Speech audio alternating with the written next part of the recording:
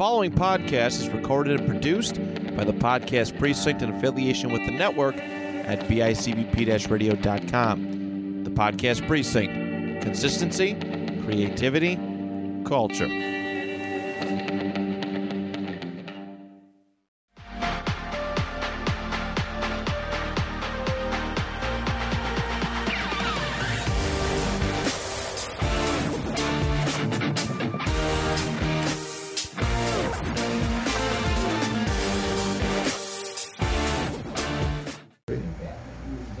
Hello and welcome to the Sci-Fi Update. I'm your host, Tony Harper, and in studio with me today I have Kevin Nocera, one of my friends from work. Good morning. How are you, Tony? Doing all right. Just a reminder, we don't talk about work on the podcast. Absolutely. So avoid all that. First thing I'm going to always do with my podcast, I go over the news first. Since I have a new guest every week, a lot of times I got to explain it to them, and hopefully I'm getting new listeners every week, and they also understand that I'm doing a little explaining to them as well. So the first thing I got is there's a new space station sci-fi survival thriller came out of Austria called Rubicon. And it looks a little interesting on this. It's supposed to start in July this summer in U.S. theaters for anyone who wants to watch it. And it's basically following an environmental catastrophe on Earth in the near future where the planet is covered by a toxic fog. The crew living on the station must decide whether to risk their own lives to go home and search for survivors or stay safe on the station's algae symbiosis system. They set it up perfect. Next one I got, the Midwich Cuckoos on Sky, the review. This is that, why did I click on the review for this? Oh, there was a trailer that came out. It wasn't the review I was going to go over, it was the trailer. You can watch the trailer, and this was that older sci-fi couple that was talking about that had like a portal in their shed or something like that. Okay. It seemed very interesting when it's being done through Sky. What's the next thing you got? That's where I was confused.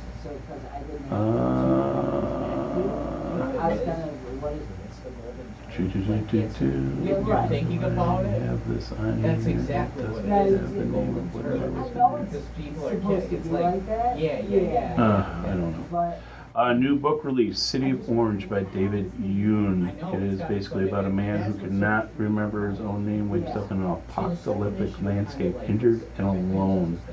He has vague memories of his life before, but can't seem to see it clearly in the current and how he got to the current situation. It released 4 days ago, just so if you guys are interested in that. You can now go on virtual tours of some of the Star Wars classic set locations through Yahoo Entertainment. So you basically go on Yahoo, it's kind of like a, I hate to mention a competitors for them, but a Google Maps thing, and you get to go through all the sci-fi sets and all that kind of stuff for Star Wars. I think that'll draw a big audience for that, especially for people who may not have the means to travel there. So this gives them the ability to enjoy it. Yeah, I think that's really cool. Same with the Star Wars. Jude Law is set to star in Skeleton Crew, which is a sci-fi or Star Wars thing that takes place after Return of Jedi. They don't really have a whole lot on it other than when it was doing. It's basically like a coming of age story set after Return of Jedi. Yeah, exactly. Oh, Stargate writer is set up to do the showrun of Generation Mars, a new sci-fi series adapted from Douglas D. Meredith's book series. This sounded really interesting. I'm not sure what Generation Mars is all about, but I really love the Stargate series. So he was a writer, he was a producer, and he even directed some of the Stargate stuff. So I watched SG-1, all that kind of stuff with Richard Hears. He's now going to be in charge of the entire production of this new Generation Mars. Hopefully I'll find out a little bit more for you guys next week. Speaking about trailers, Disney has also released a sneak peek for Andor. So there's that teaser trailer you can view on YouTube if you like. And then I have a bunch of kids, my kids play stuff on there because that's what I switched over from taking handwritten notes and going to my phone because it's easier to do stuff. There was something else here in this Forbes magazine about Disney and Lucasfilm. So what's this here? Willow, that's what it is. Willow is coming November 30th of 2022. So I'm kind of excited about it. It's more fantasy than sci-fi, but I enjoyed the Willow series or movie. SD Gundam Battle Alliance is coming to Switch August 25th. So you're really into the Gundam battles and that kind of stuff. That's sci-fi stuff. For you, what else do I got here? The Science Fiction Writers America booted award-winning author Mercedes Lackey from a press conference for a racial slur. She was talking about another author there and used the term colored while praising his work. And the time frame and everything else on here is just not appropriate. And then I have a bunch of stuff for our topics for today, so I'm going to try to skip through real quick to go through our news. So our topic for today is sci-fi weapons. We're going over this. This all happened, we had been discussing this for months even before I actually started recording this show. We were going to do something with sci-fi and weapons, and I was going to have Kevin on because he's big into weapons and enjoys his weapons, and he has a lot of background in it. So there was a couple more news articles here. Let's see. There was something just announced for Disney. So the bounty hunter Boba Fett and mercenary and Fennec Shard will now appear in Galaxy's Edge if you're going to the Disney theme park. I've not been there, but I would love to get there someday. Meant to go this last year. Tickets were already sold out. I went to go buy tickets because I was going around December, and they had restrictions for how many people were allowed in the park because of COVID and all that kind of stuff. I'm not surprised. Star Wars is hotter than ever, so. Yeah, well, sci-fi is going to be hotter than ever. I mean, that's another reason why I felt comfortable with doing this.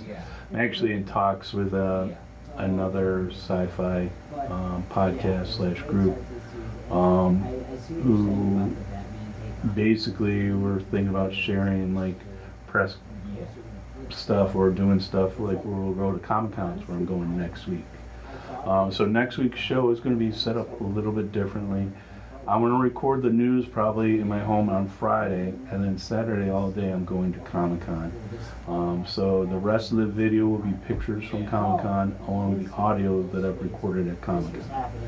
I haven't decided how I'm going to splice all that together yet or how all that's going to work. So hopefully next week's episode still comes out all right.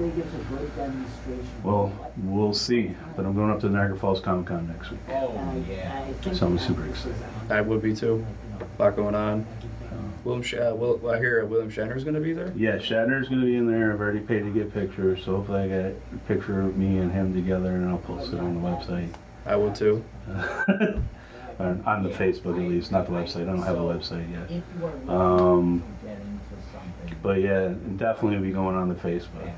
So I'm excited about that. All right, so now it's time to introduce you to Kevin here. So Kevin, how long have you been listening to sci-fi or watching sci-fi? Sci-fi, I would say I've been watching a little bit on and off for most of my entire life. It's hard to judge because everyone has a different opinion of what actually falls into sci-fi, especially listening to your earlier episodes with even the Podfather of how do you define sci-fi? Where do you draw the line? What's fantasy and what's science fiction? Exactly. What's more realistic and obtainable? What's far-fetched with alien technology? Things like that. So it's definitely a very diverse group. Probably my biggest thing is Star Wars. I absolutely love Star Wars. Even things such as I heard even Jurassic Park is considered a little bit science fiction. Well, yeah, that's because of the bioengineering behind it. Correct. And we'll cover sort of a topic a little bit on about bioweapons and that kind of stuff and genetic modification. But even though it's just that takes our current science and then goes a little bit further. We aren't quite capable of making dinosaurs at the time Jurassic Park came out. Yeah, I know. But applying real world science to it, it definitely seems more plausible. Every day. And how it's such, especially for me, growing up, I was that kid for years and years and years who loved dinosaurs, who looked at dinosaur books. Right. So growing up watching the original Jurassic Park movies, it just it was great. It was wonderful, and they still hold up great. Did you ever read Michael Crichton's book? I have not. You see, you would have gotten a lot more of the science from that. Michael Crichton did a really good job of researching the science and just moving us that 10 years in advance using the science 10 or 15 years earlier. Gotcha. All right, so we already covered your favorite sci-fi show. Anything else you want to?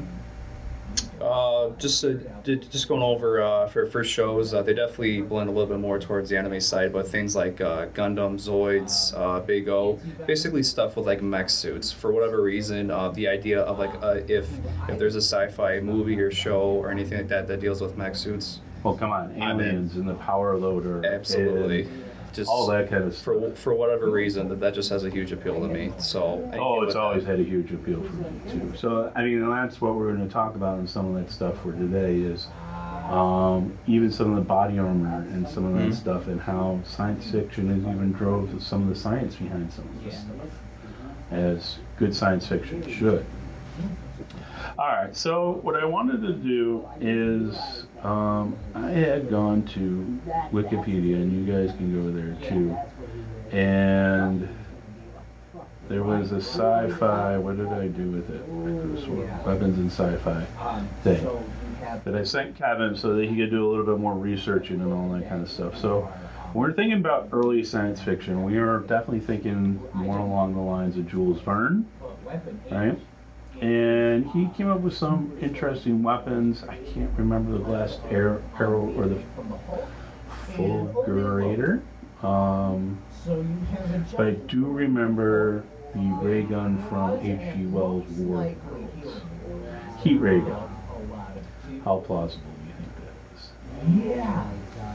Well, as I said before, it depends how bad you want it. You throw enough time and money at something, you can usually make it happen. But as far as what that would fall under is probably energy weapons. Things like the U.S. military, they're already looking to invest in stuff like that. That falls under things like railguns.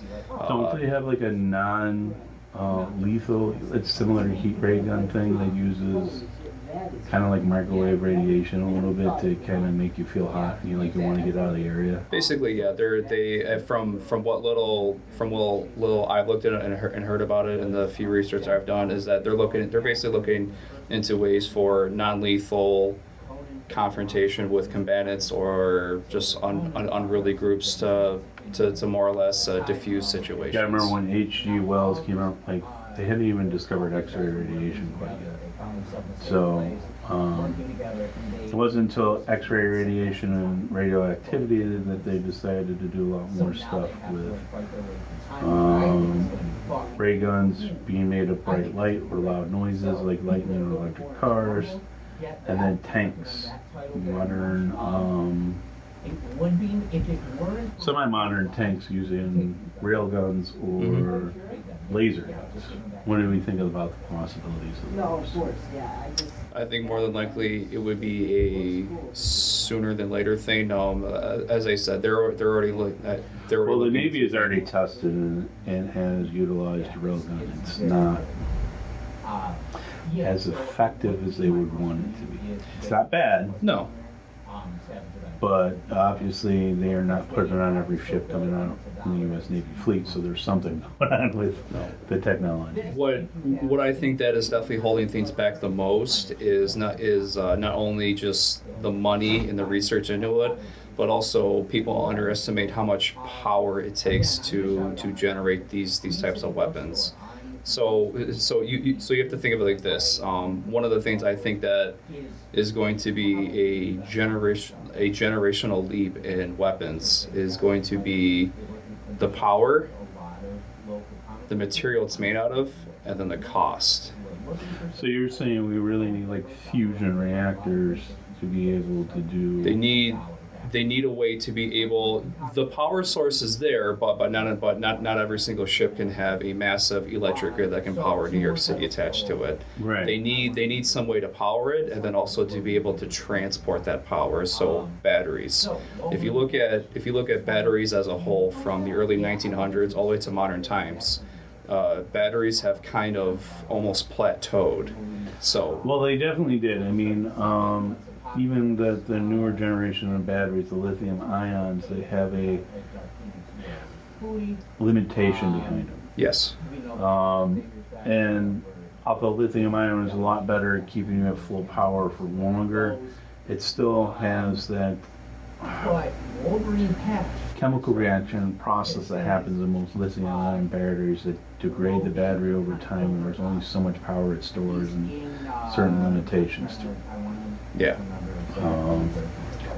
So let's keep going in this. Lasers being the next big thing. It wasn't until invention of lasers that they really started adding this to sci-fi stuff for like Lost in Space TV or even pulse rifles. So what do you think about a pulse rifle? What is a pulse rifle?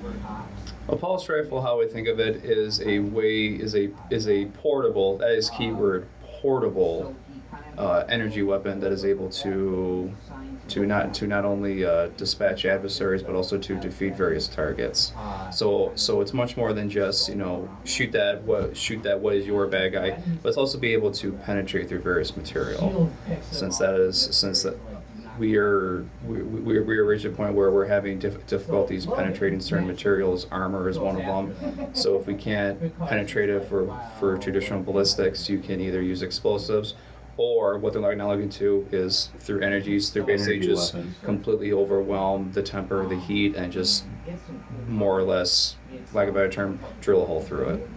So you actually predict that we will go towards more of an energy-based weapons because the armor has gotten that good? Absolutely. Interesting. Here we go. Here's one for you. How about a phaser from Star Wars? It's one of the best minds. Or Star Trek, not Star Wars. So Star Trek phaser, it's like a laser, it's like a plasma energy beam. Also has this unique stun setting type of thing, which I'm still not sure how that works. Yeah, I know what you're. I'll admit that my knowledge of Star Trek is extremely limited. However, I'm sort of aware of the phaser and its ability to stun. However, I have no idea where that comes from or the real application for that. So here's the way I pictured it in my head here going on. So in order to put both of those, they have to be energy weapons. So the stun setting on it gives you an electric pulse that somehow sends it through your body through non-contact things. So it sends a directed energy to your body that your body either then reads as an electric nerve pulse and therefore stuns you because of that, or it does generate an electric kind of beam that it shoots out somehow. So it's a wireless taser. Yeah, it's a wireless taser is the way I picture that setting. And then for the actual laser, or the other side of it, the phaser or whatever, it's using that energy in a different manner and directing that energy to create that laser like beam from it, and then somehow they get it into a handheld portable device. Again, time, money, space. So the technology is there for lasers and laser weapons. They use it on. I've seen reports of them using it on battleships and also various harden fortresses and targets to stop rockets and missiles. Right. But just the ability to transport it and power it. All right, they're using it a lot more like a CWIS system for most of these ships. The problem now is they found a way to avoid the laser being able to destroy the weapon by making the weapon move at supersonic speeds. So you don't have enough time. It's supersonic and low speed. So Mach 5 at about 100 feet off the ground, you don't have time between the time you recognize the target, lock on, and shoot your laser at it to actually destroy the laser, because it's a beam weapon and requires a minimum amount of lock-on time and hold time to hold it there. What this is, Bernie, what this is reminding me of, have you ever heard of the term kinetic bombardment? Yes, I have. All right. Are you familiar with Project Thor? I am not 100% familiar with Project Thor, but it sounds like, and there's plenty of examples in sci-fi. So you launch a weapon up into space, and say it's got like titanium rods or some kind of metal rods here.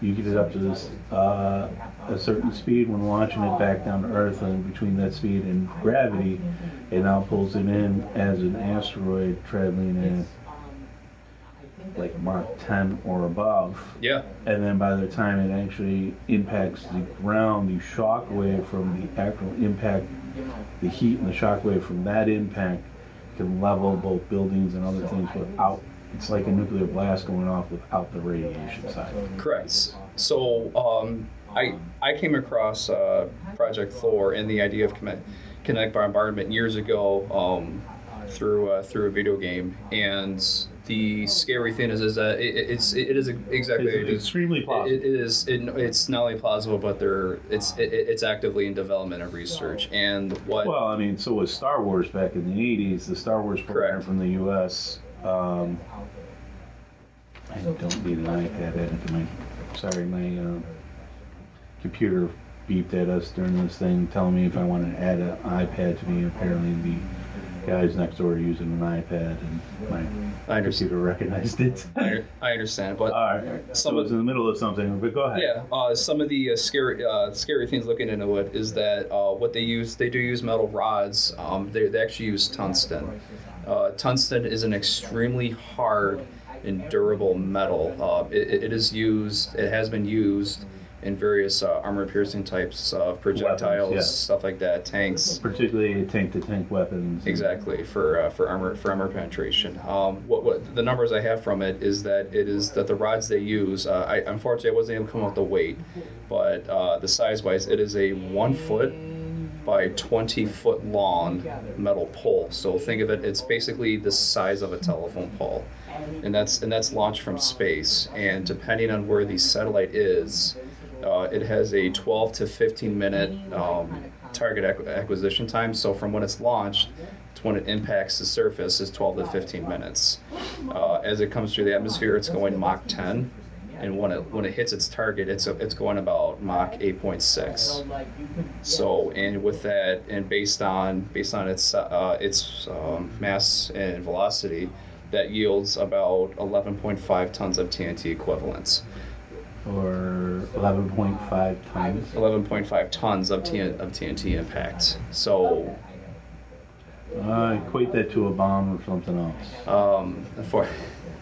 It's tough to put that in perspective, but those are it is. But some of the people out there who actually want to try to do the math and compare it to other various things don't want to get off into real world examples of things like that being used. But it's certainly a thing that's interesting. But it's block. Is it city? I mean, how much?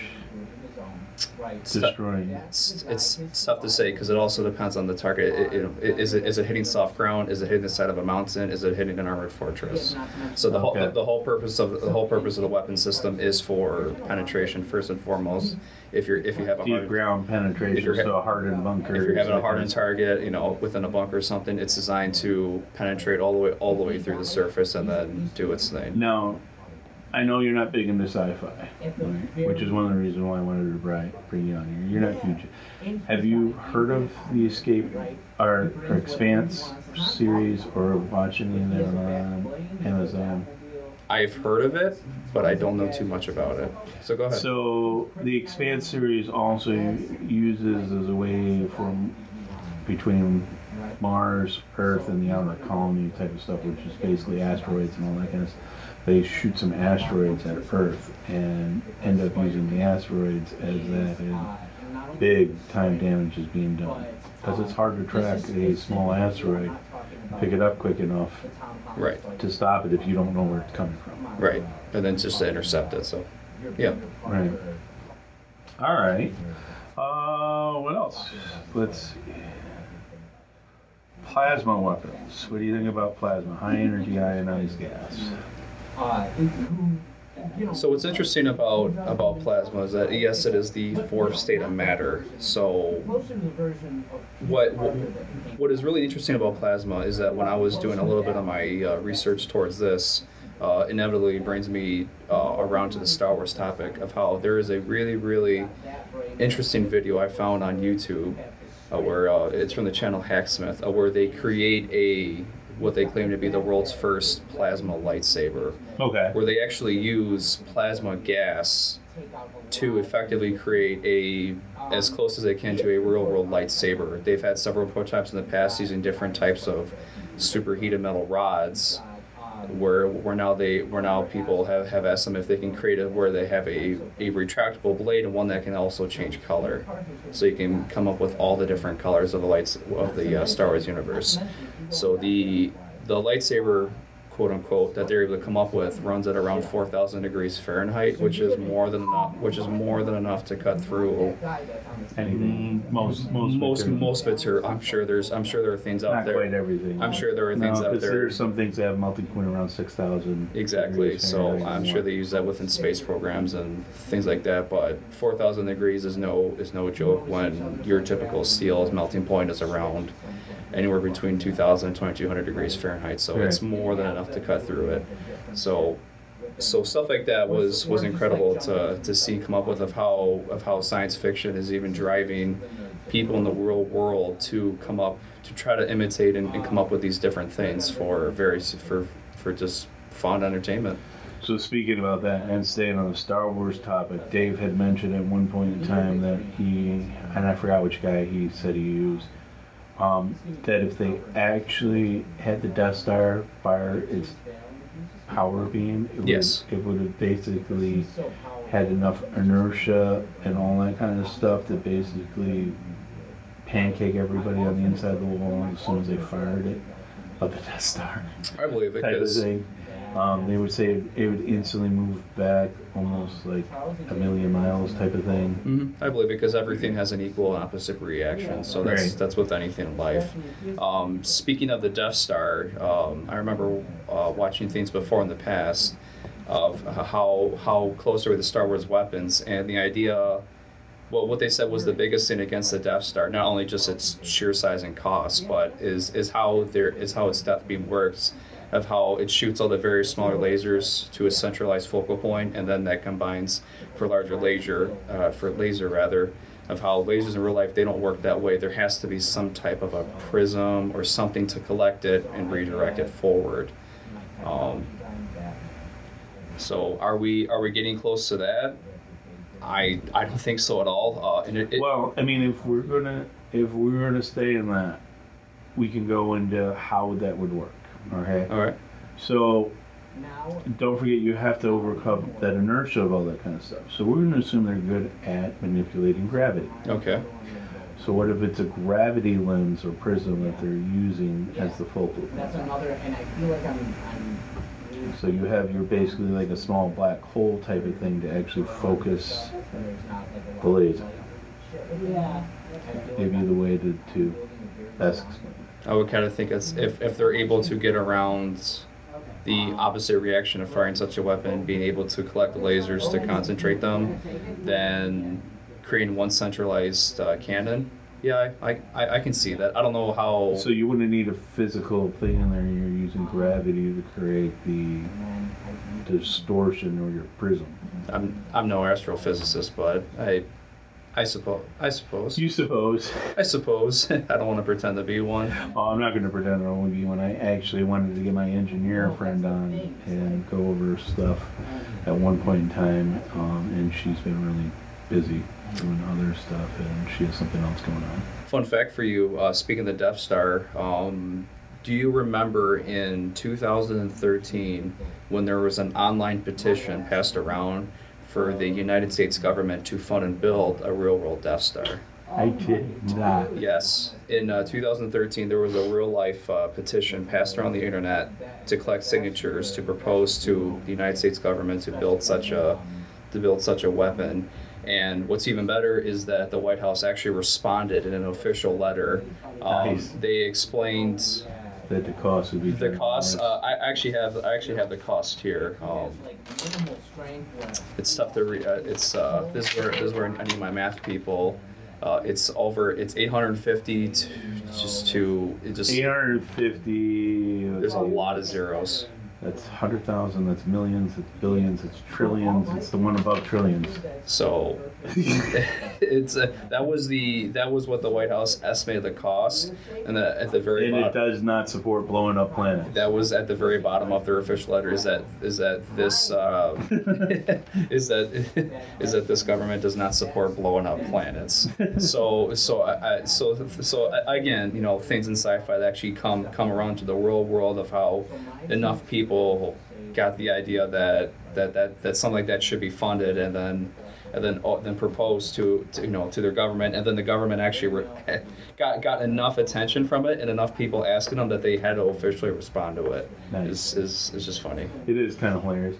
All right, we were going to stay in space and go with space and ship-to-ship weapons out in space first, Okay. before we go into your favorite topic of handguns. Oh boy. And that's the whole reason why we brought you onto the show, is to talk about the handguns and Gotcha.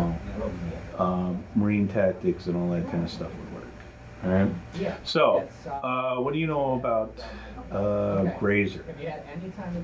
You know anything about Grazer weapons? It doesn't sound familiar to me. So that would be a gamma ray X-ray. So lasers tend to have a lower energy level, where a Grazer would have a higher energy level. They're plausible for us to reduce. Easiest way to be able to produce some of the gamma things to have an already radioactive source and make it more excited to produce even more thing, and then you got to focus those things into it. But since it's such high energy thing, it is much like a gamma ray being launched in space. If you shoot a ray out, it doesn't stop. No. Right? So it keeps going until it hits something. Now it does spread out over time, weakening this thing. That's why we're not instantly melted when star goes supernova and shoots gamma rays out of there. But if we were close enough to the star, the gamma rays would actually fry everybody on the planet. Yeah.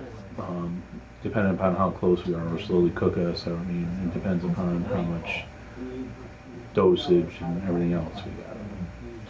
My second choice. So you don't know anything about it. So you don't know whether that's plausible or not plausible to do. This is honestly the first time I've heard of such a thing. Similar to a laser. All right. What about laser weapons? Ship-to-ship battles. Type of thing. Think of that kind of stuff. I would say something.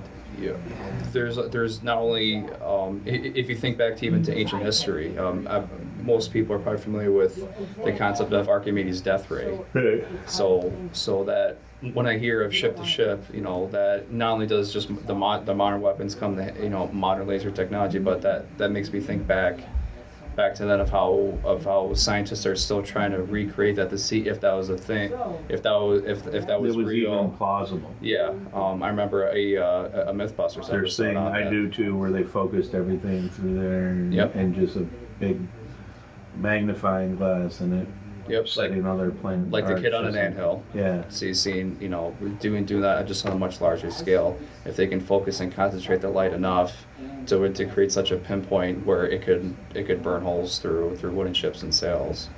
But going on to more modern takes, what could be not only used as a primarily from what I've seen, what I've been able to come up with is that they're more used on a defensive basis against rocket and missile attacks. Because of the length of time and the lockout. Yep, the speed, and obviously as how fast the laser travels, because it's traveling faster than the missile or the rocket, so it's able to intercept it. As long as they can have the time to track its trajectory and its course, then they can fire the laser where the missile's going to be, rather than where it's at. See where it's at, right?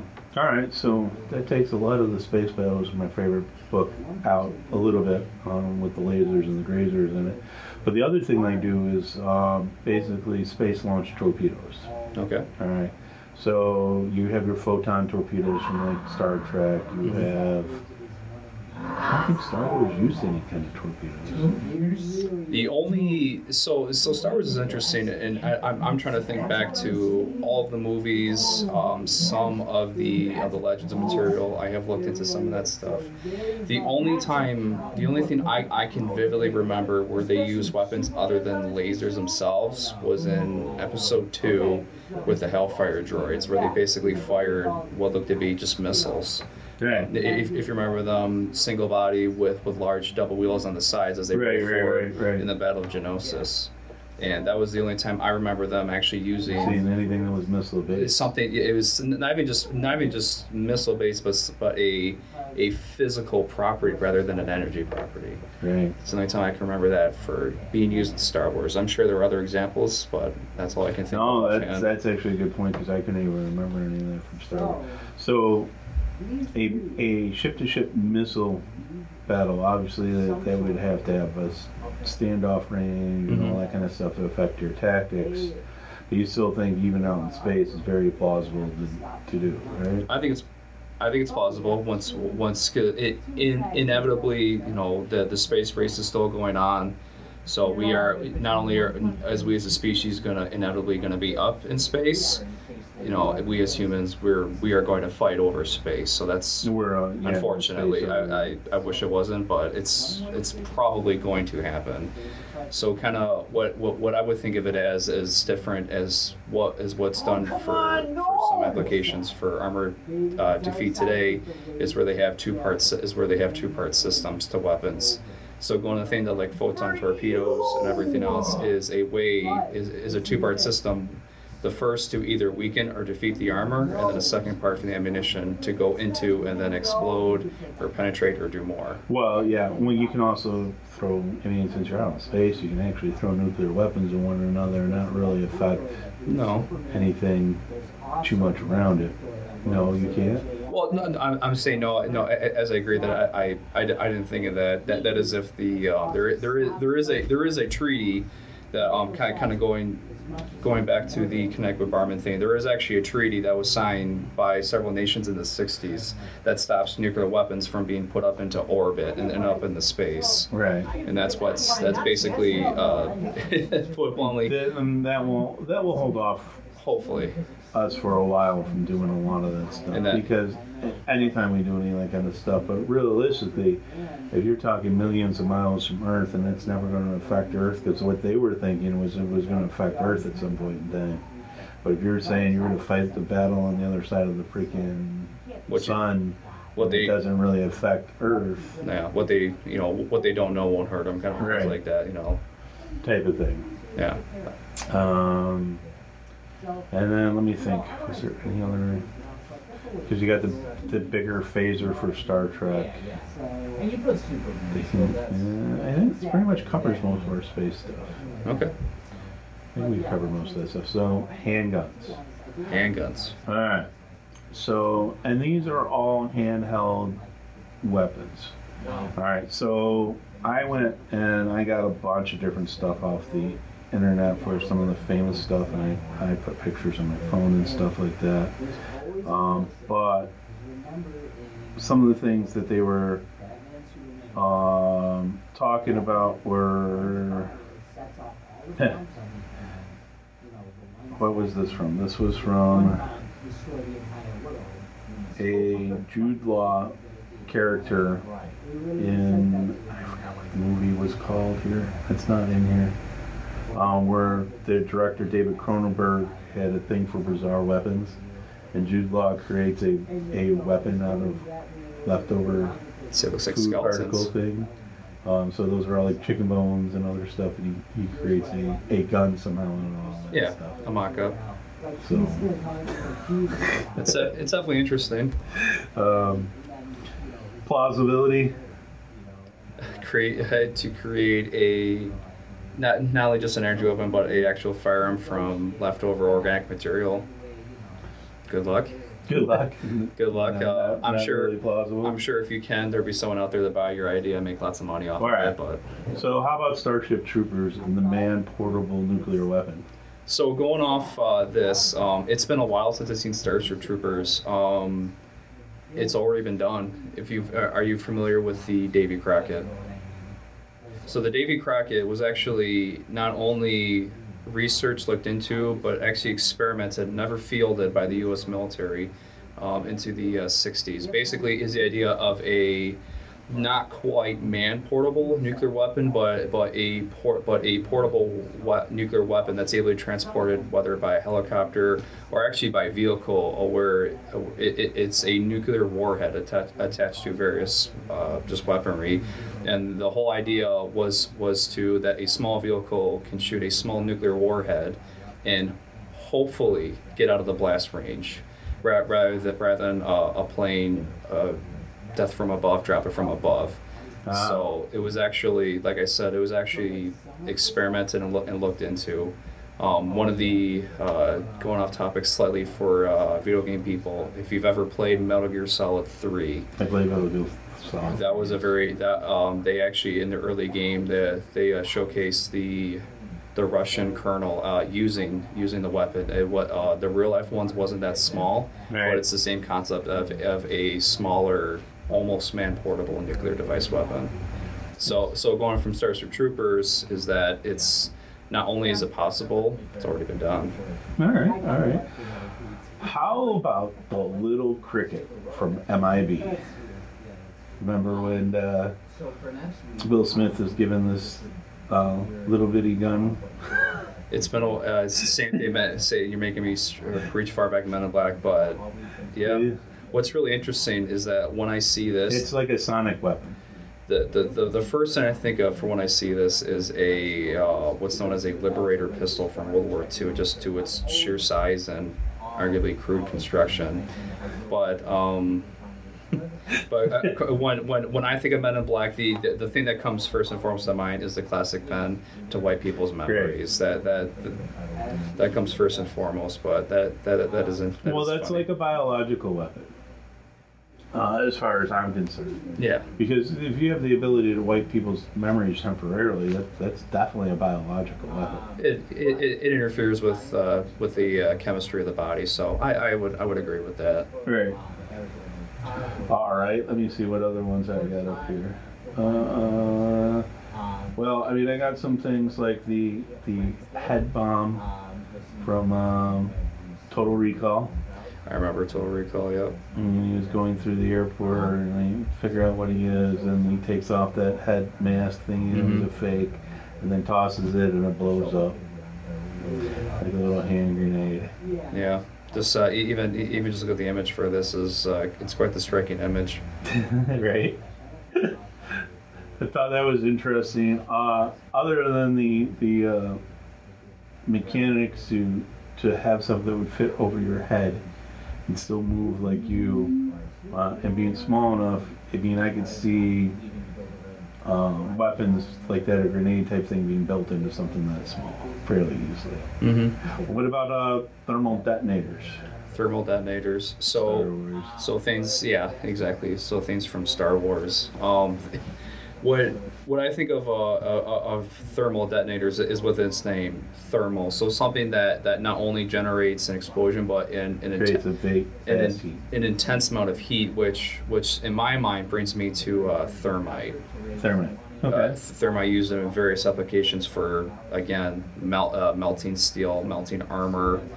The thing with most metal-based armor, rather, is that it's often used in steel, and it's hardened to various degrees on the Brinell hardness scale. And once you draw enough heat from it, you draw the temper from it, and then you make it soft steel.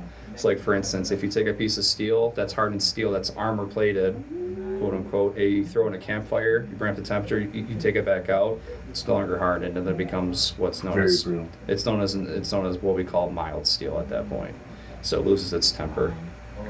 So going to thermal detonators, something like this would be, if it's magnetic or able to be attached to various things, this would be something where not only used as like a hand grenade, but actually used to attach to moving or armored targets to basically melt away the armor on the outside. I'm going to give you another great one from another sci-fi thing. It has nothing to do with, but it is a handheld weapon. Go ahead. The identity disc from Tron. Oh, Tron. So, what the deal is, and you can read it up on my phone here, is the identity disc is basically all your information of who you are and all that kind of stuff that's stored into this disc that's attached to you. And you can take that disc off of you, you can throw it at somebody and use it to mess up all their data and get yourself back without damage to yourself, per se. Okay. So it's basically almost like a frisbee. It's almost like a, because I know Tron I have seen the Tron movies. Again, it's been a little while since I've seen either one of them, but I know it takes place within the computer world. So basically, you're more or less throwing a virus at someone else to corrupt their programming. All right, so another one from a Michael Crichton. All right, this weapon's called the Looker, light ocular oriented kinetic emotive response gun. Doesn't fire bullets, but pulses the light that momentarily daze their target, making yourself basically almost invisible to your target because you basically can't see. So basically, are we talking like a temporary blindness or a permanent blindness where you can no longer see? Temporary blindness. Okay. What comes to mind from thinking of this is when you were a kid in the schoolyard and you see who can stare at the sun the longest, and then when you're done staring at the sun, you can't see anything for quite a while. So something like that. Why would you do that? Well, that's so bad for your eyes. Well, you're either staring at the sun or you're looking at the flagpole in the middle of winter. Kids will be kids. All right, I never did that. How about monomolecular wire? Monowire. Wire. Johnny Mnemonic used this famously. See, I'm throwing Kevin all for a loop here. This is not all the stuff that we get expected to talk about. No, I didn't. So, but this is quite interesting. The scene of, someone for me for almost completely from the outside, being delved into this and seeing it's quite interesting. So basically, from what I gather for this, it's being able to generate a very thin wire that you're able to cut through various materials. One molecule wide. Therefore, it doesn't break. No. But it slices through everything one molecule wide. You can basically decapitate somebody by wrapping it around their head. I would almost think that if something is that thin, that now virtually the image I have here, it shows an image of the character using it. But it would be imperceptible to see it, and then I would also question that if something that small did that, would it actually do any damage to its intended target? Something that small. Well, that's a good question. I mean, because you have all that space between all of your cells, all that exactly. to begin with. So if it is that small, would it actually cause any damage? Would it just pass through? Or would it just pass through? Much like neutrons already do, or a bunch of other things already pass through your body on a regular basis. Exactly. Look at things just television, radio waves. Right. We're constantly being bombarded all day, and it doesn't that we know of doesn't adversely affect us. All right, here's one. How about RoboCop's weapon? RoboCop. It's basically a leg holster that keeps his weapon in there. It's a 3-round shot, auto 9. Mm-hmm. I know that's very plausible, but do you remember that weapon from RoboCop? Have you seen RoboCop? I've only seen the original, and it's been some time. I have not seen the remakes or any of the sequels to it. I have watched a few scenes from the remake. It visually it's very it's not very. No, actually, I have seen the remake. Take that back. Just looking at the gun, the Roland example, what comes to mind for me is some it's type. Not a 9mm. I can tell you that from the look of it. Even just looking at it, looking at the handle and the grip, everything is to me screams a Beretta series. It's not quite a 92 because the safety for it is on the frame and not the slide, but it has everything else that just to me yells Beretta. All right. See, that's why he's on here. Yeah. All right. You ready? How about the unlicensed nuclear accelerators that Ghostbusters use? Ghostbusters. I'm gonna have to admit to you, I've never finished Ghostbusters. I will admit to you, I know that your looks at even the new one. Even the new with one. The chicks in it. I have not seen it. Your look says it all. Sorry, I shouldn't call it the little chicks, but that's all right. We'll call it the new generation. The new generation. New generation, a new take. So what? So. I love how you're shaking your head. It's just people on the video or on the podcast can't see that, but I'm just trying to think of not only the thing. What I like about it is that it's known as that it isn't just something they hold in their hand and then there it goes. That they actually have to wear a backpack for it, which comes up to the thing I keep beating the drum on is the power source and how are you going to carry that around. So that's one thing I do like about it. As for its application for ghosts, if you believe in ghosts or not, I have no idea. All right, how about Decker's weapon from Blade Runner? This is still a handgun, but it's kind of like a rifle as well because it can shoot long distance with it.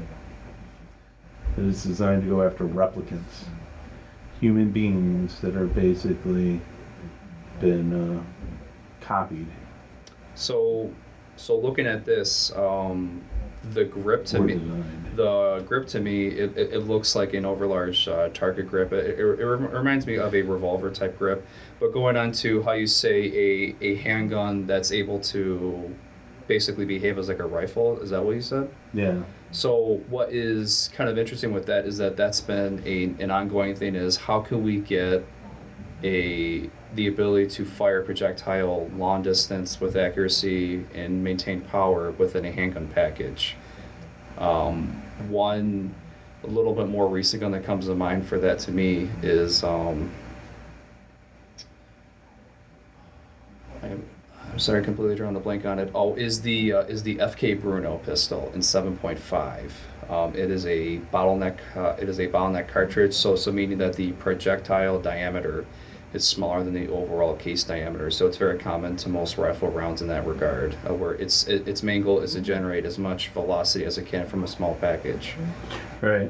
And what is interesting about that handgun with that cartridge is that its claim is that it is able to defeat soft body armor at 100 yards from a handgun.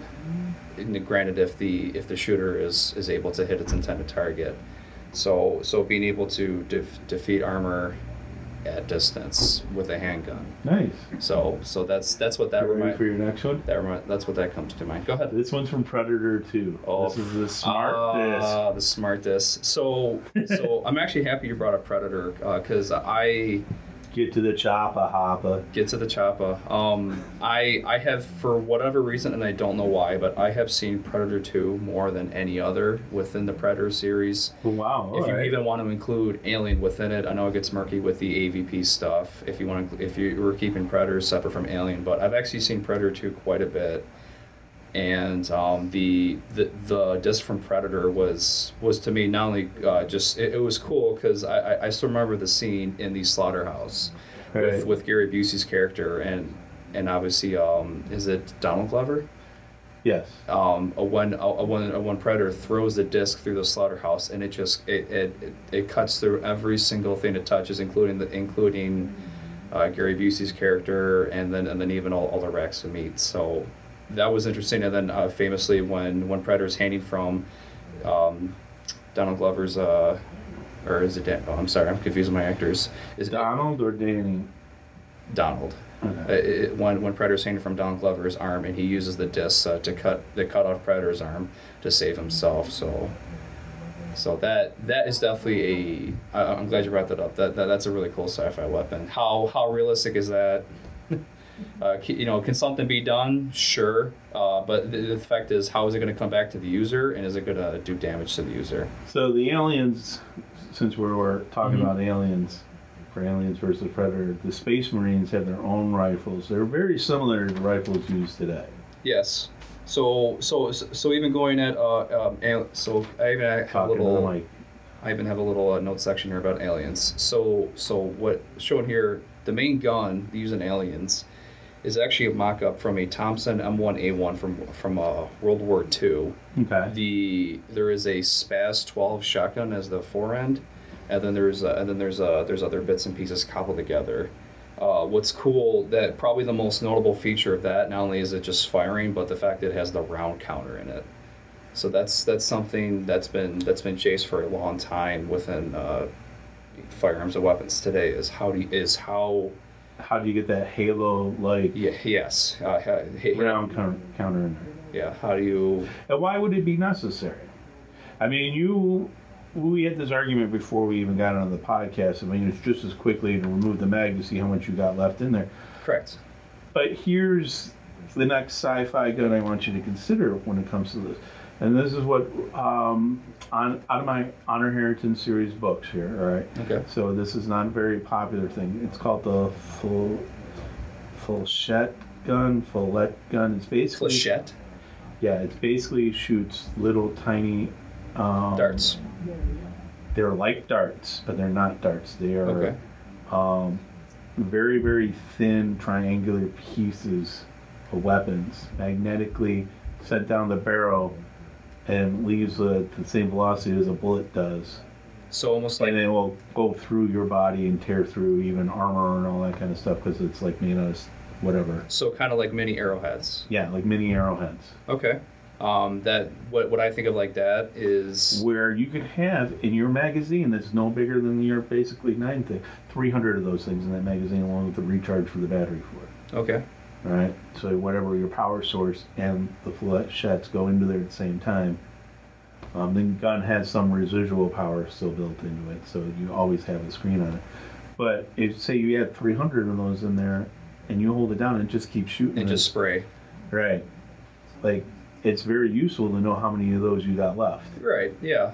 Even thinking of that reminds me. That's basically thinking of like railguns of how they use. Yeah, it's similar to a railgun. How railguns are using handheld. How railguns are using basically magnets to move metal objects at an incredible speed. That's typically often faster than conventional weapons do because for the most part, we have reached a point with firearms where the propellants we use for them can only propel them so fast, and with using railguns, we're able to move past that. And the key in the real world, the thing that defeats armor is speed. Projectile design is one thing, weight does play a factor, but first and foremost is speed. If you get something moving fast enough, it eventually will punch holes through things. But going back to for a round counter, I never thought of it like that for a miniature size of projectiles or something like that. It would be good to know of how many you have left. Right, and it'd be hard for you to just even pull it out and gauge how many you had left. No, I like that. It's a good argument. So, I mean, and that's why I bring, like, why we're trying to get into it, particularly if we move past explosive-type weapons. Mm-hmm. The nice thing about that particular weapon is it's silent. Yep. So therefore, you don't know it's coming at you till it's after it's been fired, right? Yeah, I would say it would be hard to track, hard to follow. That's that's one common thing is what is once you begin firing, right? Where's the fire coming from, and you can almost especially if they're tracer-based weapons, you can see where the fire is coming from. Right. And then you can see from modern guns, the muzzle flash. You can see where it's coming from. And these don't have a muzzle flash. These don't have any of that. So, but wind would affect that easier because it is that arrow type like size thing and all that kind of stuff. I know speed will overdo that, but it will. Even variances and stuff like that would affect those type of weapons a little bit more. So they're better at close in, basically assassination type like weapons where you have to get close to your target. Distance. It would have to be, you have to get close, and not only you have to have a big enough cone of fire where you're going to hit what you intend to. Right. So something like that, close in, a wall of flechettes, a wall of small, basically metal arrows, in order to hit intended target. Yeah. So, all right. Interesting. So, I mean, that's why, I mean, you were saying that with the round counters. I mean, I get it when you're only talking like 12 bullets. It's not hard to keep track in your head or something like that. But when you're going up to 300 round magazines, that's where you need that. You need to know how much. You need to know how many rounds. You need to know how much you have, because the last thing you want to do is in a conflict is be out of ammo. Right, and particularly if you go to like a powered type weapon. All right, so District 9 weapon. I remember this gun. District 9. I'll have to show you this in there, but it's. I remember District 9 is definitely one of my favorite sci-fi weapons. I do. I forgot what that weapon was called. So I remember. I remember this this weapon. I remember this weapon was used in the end scene of District 9. It was on the mech suit again. Right. Anything with a mech suit, I'm in. And the mech suit, and that was one of the coolest things, because not only was it protective, but it actually integrated the character's biology into the mech suit. So whenever the suit was hit, the character felt it. I'm trying to draw a blank. Wickus, the main character's name. But I remember, this was, I want to say on the right arm of the mech, where it was basically a machine gun type. Looking at the weapon, it almost looks like a drill from the fins out front, or like a blowtorch looking with pneumatic cylinders out front. And if I remember how the weapon fires, it's basically, whenever they show the weapon firing, it basically goes through anything it touches. So, but going on for District 9 weaponry, some of those weapons in that movie was definitely interesting, horrific, fun. Not necessarily fun, but different. I like the. Well, I didn't really like the bioweapon they got either in there, because the whole aliens thing was to infect humans to become just like them. Yeah. You remember Krull? Have you seen Krull? It's an older 80s, 70s, 80s sci-fi. They have this boomerang thing that's kind of like where the that saw thing from Predator. Yeah, I look at this. Very similar thing. It reminds me glaive. Reminds me of Predator, almost like in real world, like a throw, almost like it's a boomerang. It's a 5-bladed throwing star. Yeah. What is the significance of this? Is it the metal it's made out of? Is there energy? The weapon would return back to you, so you could catch it again. It was combination throwing star / boomerang, and they used it to basically kill the end guy on it. We haven't talked about a lightsaber yet either. We have a little bit. A little bit, but not too much. Not too much. I know you were saying that somebody was trying to make a plasma type like lightsaber. Correct. Have you seen the new Star Wars not Galaxy's Edge, you had to go to the freaking hotel thing, but I've seen pictures of it. Where the new thing is, they have this weapon that you can actually still hit things with, like that shoots up out of the handle just like it normally. Like it looks like a real star or a lightsaber type of thing. It's not real, but yeah. Have you seen any of the videos on any of that stuff? If you get a chance, go on YouTube some of that stuff. It's cool. Is it something that's done through Disney and Star Wars? It's only done through Disney. Okay. They don't even allow people to buy these things yet because I don't know how they make them yet. So it is like a. Because otherwise, that would have been reverse engineered in a heartbeat, and Right. people would be selling these So just like crazy. So explain just one more time, just so I have it straight. So it's basically a retractable. It's a retractable lightsaber. It's kind of like the old like you shoot it out of the thing, it would pop up. But this is powered, and it raises on its own, and comes out and does the whole like lightsaber little bit thingy on it. I mean, I would definitely pay money for that. I have. It's about $3,000 a night to stay at the hotel just to watch this. Wow. I have one of the Hasbro, I think it's the Black Series FX of Luke's lightsaber from Return of the Jedi, where it's a one-to-one replica, basically like a glass tube with a plastic housing, where when you turn it on, a series of LED lights light up. It makes the sound of the swish, and then even when you turn it off, it retracts back with the lights. So I have one of those, and that's cool. You can't fight or you can't the lights go up and down, but you still have that extended piece of plastic the entire time. Yeah. Very cool. I've seen those already. They actually make ones that have that light that goes up and down slowly like that. You can fight with too. They're about $500 a pop. That's probably why that sounds about right. I know I've heard of schools and classes of where they actually teach dueling of the various forms. Saber fighting. I know there are various fencing and that kind of there are stuff. various Using forms. Lightsabers for that. Yeah, that's interesting. All right, that was all the sci-fi weapons that I had come up with. What else did you do in your research? Because you spent some time doing some research. I did. So, continuing on with the Star Wars mantra, it's blasters. We didn't really cover blasters. So for me, for sci-fi, it is impossible to not talk about the weapons in Star Wars because for me growing up and seeing them the weapons are used are mock-ups of so many real-world weapons. Probably some of the most famous Han Solo's blaster. It's a modified C96 Mauser pistol. You were talking about bringing some of your weapons that look very close to that in. Yep. So when we do this up on the videos, I think Kevin took some pictures for me. I did. Of some of his weapons. We'll post some of the ones that you can get on your own that look like the blasters and that kind of stuff. And hopefully if Tony's able to do a side-by-side comparison, you can do I can probably do the real world example with the mock-up in the films, and you go, oh, okay, I see where it comes from. And what's interesting is how they were chosen.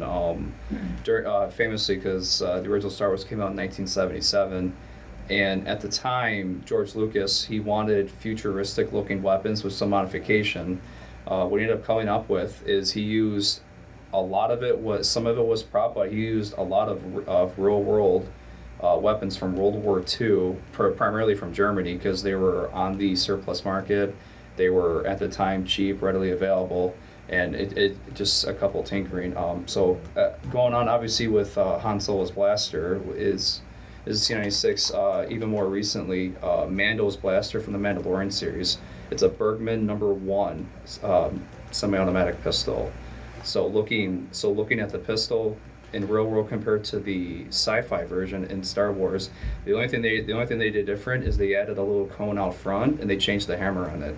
So you go through and you look at these weapons, you see them in the sci-fi stuff, you go, oh, I know what real gun that is. Which is often why it trips me out. Which is often why I usually have to watch these movies twice, because otherwise I spend so much thinking about the weapon. Because I'm too busy thinking about trying to decipher what they are rather than pay attention to the plot, which is a reason why there are so many of those movies that I've seen that I have a hard time remembering, because I spent too much time focusing on what they use and what. Oh, this is that. Oh, you know what? We never even covered mech suits all that much either. Not really, but we can always circle back to that quickly. We can. We are also, however, getting a little long on time. I usually keep mine down to about an hour. No problem. So I want you to go through the rest of your notes here. I'm going to give you another 5-10 minutes to do that. Yeah, no problem. carrying on within the Mandalorian world, Cara Dune's regardless what you think of the actress and everything, the character Cara Dune, her blaster is a Japanese Nambu Type 14 pistol from World War II. What about Fennec Shan's? Rifle. I actually didn't see any. I actually didn't see any of that. Oftentimes, what they use they use a variety of I'm trying to recall from the Book of Boba Fett. Boba Fett himself, a lot of his rifle, it looked basically like a what's known as a Giselle rifle. It is a very, very distinct curvature in the buttstock for it, and seeing that immediately, it's like, oh, it's a Giselle rifle. It's basically a African, far even delving into the Far East a little bit type of. Are these more artistic weapons? I mean, they still have function, but they're more for the art. They are absolutely functional, but they're definitely artistic. They're very gussied up. I'll say oftentimes. Lots of the heavy blasters used in the movies, they're off of German MG-34 machine guns from the Second World War. There's a bunch of scenes where you see stormtroopers walking around like Tatooine and Mos Eisley, and they're carrying mocked up MG-34s and also Lewis guns from Great Britain in the First World War, also used in World War II. Boba Fett's blaster, speaking of Boba Fett, is nothing more than a British Webley flare gun that is mocked up with a additional scope on it and then a little bit curvature to the barrel shroud. Basically, the Webley flare gun is a flare gun with a buttstock on it and with a little bit of a shroud cone. It's a shroud cone meant for launching various flares and other types of projectiles. Star Wars took that and they said, hey, let's make a blaster for the world's greatest bounty hunter. Right. So they did that. Princess Leia, she uses in episode 4. She uses there's actually two different pistols. It's hard to tell in the scenes, but one of them is a Walther air pistol. A lot of those have been used. They've also been used in episode 1 of Naboo, on Naboo rather. Sorry, and she also uses a PO-8 Luger pistol. So what's interesting with that? Going on. Sci-Fi. I would like to talk about it. I don't know how far you consider it sci-fi. The Matrix. Matrix is definitely sci-fi. Okay. You're put into a sci-fi environment here. Again, mech suits. In the third movie wasn't too crazy on the sequel movies, but in comparison to everything else, moving faster than the speed of bullet and everything else. But definitely in the first movie, the gun rack scene for one, Neo calls, I need guns, lots of guns, and they just get transported into the Matrix, and all you see is just racks and racks upon weapons. I can't tell you how many times I've freeze framed that and try to identify every single type thing. Of weapon? What ones have you identified? Definitely the coolest one that ends the scene is when he picks up an MP5K and he does the classic, what we call the HK slap. Right. Where he picks it up, loads the gun, and then just to a real quick slap to the side, and it makes the gun cocking noise. Not only is that real, but that's actually proper usage of it, because in order to load the weapon, magazine goes in, the charging handle left side of the gun gets pulled all the way back and twisted up and then locked into a locking position. You load the gun, and then when you want to drop the bolted chamber of the first round, you slap the charging handle, and it makes that classic noise. So stuff like that's cool. And then probably what I think is the most famous scene of the entire movie, which is after the gun rack, is when they do the lobby shootout. Right. The classic. He goes through. He goes through airports, not airport security, but he goes through security of the one building, and it just erupts into just a major gun battle. Some notable guns in there. He uses a series of Beretta 92 pistols. Trinity takes a Spaz 12 shotgun from one of the soldiers and uses that against them. The Spaz 12 has been used in many movies. It's used in Terminator in the first one. It's used in Jurassic Park. For when the character gets attacked by the Velociraptor. Clever girl. That was the Spaz 12 when it shows him unfolding the stock and moving the arm clamp over to brace his arm. I've decided, Kevin. I'll bring you back on for either Gundam or Robotech remake, whichever one of those come out first. And I think the Gundam was Netflix. They were talking about doing a lot. Gotcha. Gundam anime or something like that. Give you a chance to watch some of the stuff beforehand. All right, and then we'll do a little bit of review on that, and then go into powered suits and that kind of stuff on there. Gotcha. There's a lot of cool power suits that we really didn't cover that much in here. Probably one of my. And I want to keep the timing down. We'll keep it short. Powered suits, obviously Gundam from the anime world, but from the sci-fi world, what I think is sci-fi, Pacific Rim. Pacific Rim, which awesome. is just a Gundam in live action. Yeah, definitely cool. Awesome mech suit. All right, guys, we're gonna call it for this week. I want to thank you for listening. Next week's episode may run a little bit different and it may be a little bit late. Like I said, I'm going to Comic-Con. I'm going to have to edit all the audio that I do over there. I did, my studio here is giving me a little remote microphone to take with me to use over there. That's why I love this studio here. I do want to thank you guys for listening.